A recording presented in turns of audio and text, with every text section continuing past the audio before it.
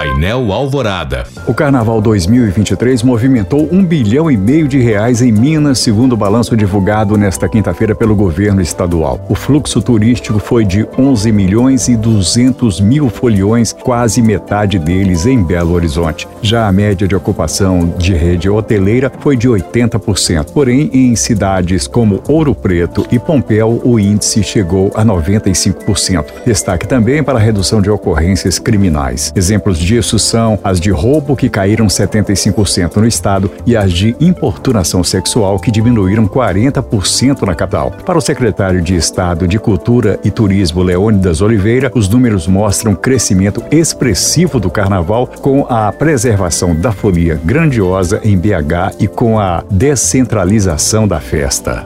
O Ministério da Agricultura e Pecuária lançou nesta quinta-feira uma força-tarefa para retomar a exportação de carne bovina para a China. O objetivo é regularizar o comércio antes que o presidente Lula, antes dele se encontrar com o homônimo chinês Xi Jinping em 28 de março. A China suspendeu as compras após confirmação de um caso de vaca louca em uma fazenda no Pará. A doença é uma rápida deterioração cerebral nos bovinos e pode ser transmitida aos seres humanos pelo consumo da carne do animal contaminado. O Ministério da Agricultura alega que o caso é isolado. Segundo a Associação Brasileira de Frigorífico, a China foi responsável por 8 dos 13 bilhões de dólares arrecadados pelo Brasil com a venda de carne bovina em 2022. A Rússia está analisando a proposta de paz do Brasil para a resolução da guerra na Ucrânia. É o que disse nesta quinta-feira o vice-ministro de Relações Exteriores russo, Mikhail Galuzin. O representante de Moscou destacou a importância da opinião brasileira, considerando a parceria estratégica entre os países e a boa relação entre as partes no BRICS, grupo que também inclui Índia, China e África do Sul. Mikhail Galuzin elogiou a política externa adotada por Brasília, a qual chamou de equilibrada. O vice-ministro russo disse ainda valorizar a decisão brasileira de não enviar armas para a Ucrânia, apesar da pressão feita por países como Estados Unidos, França e Alemanha, que integram a OTAN,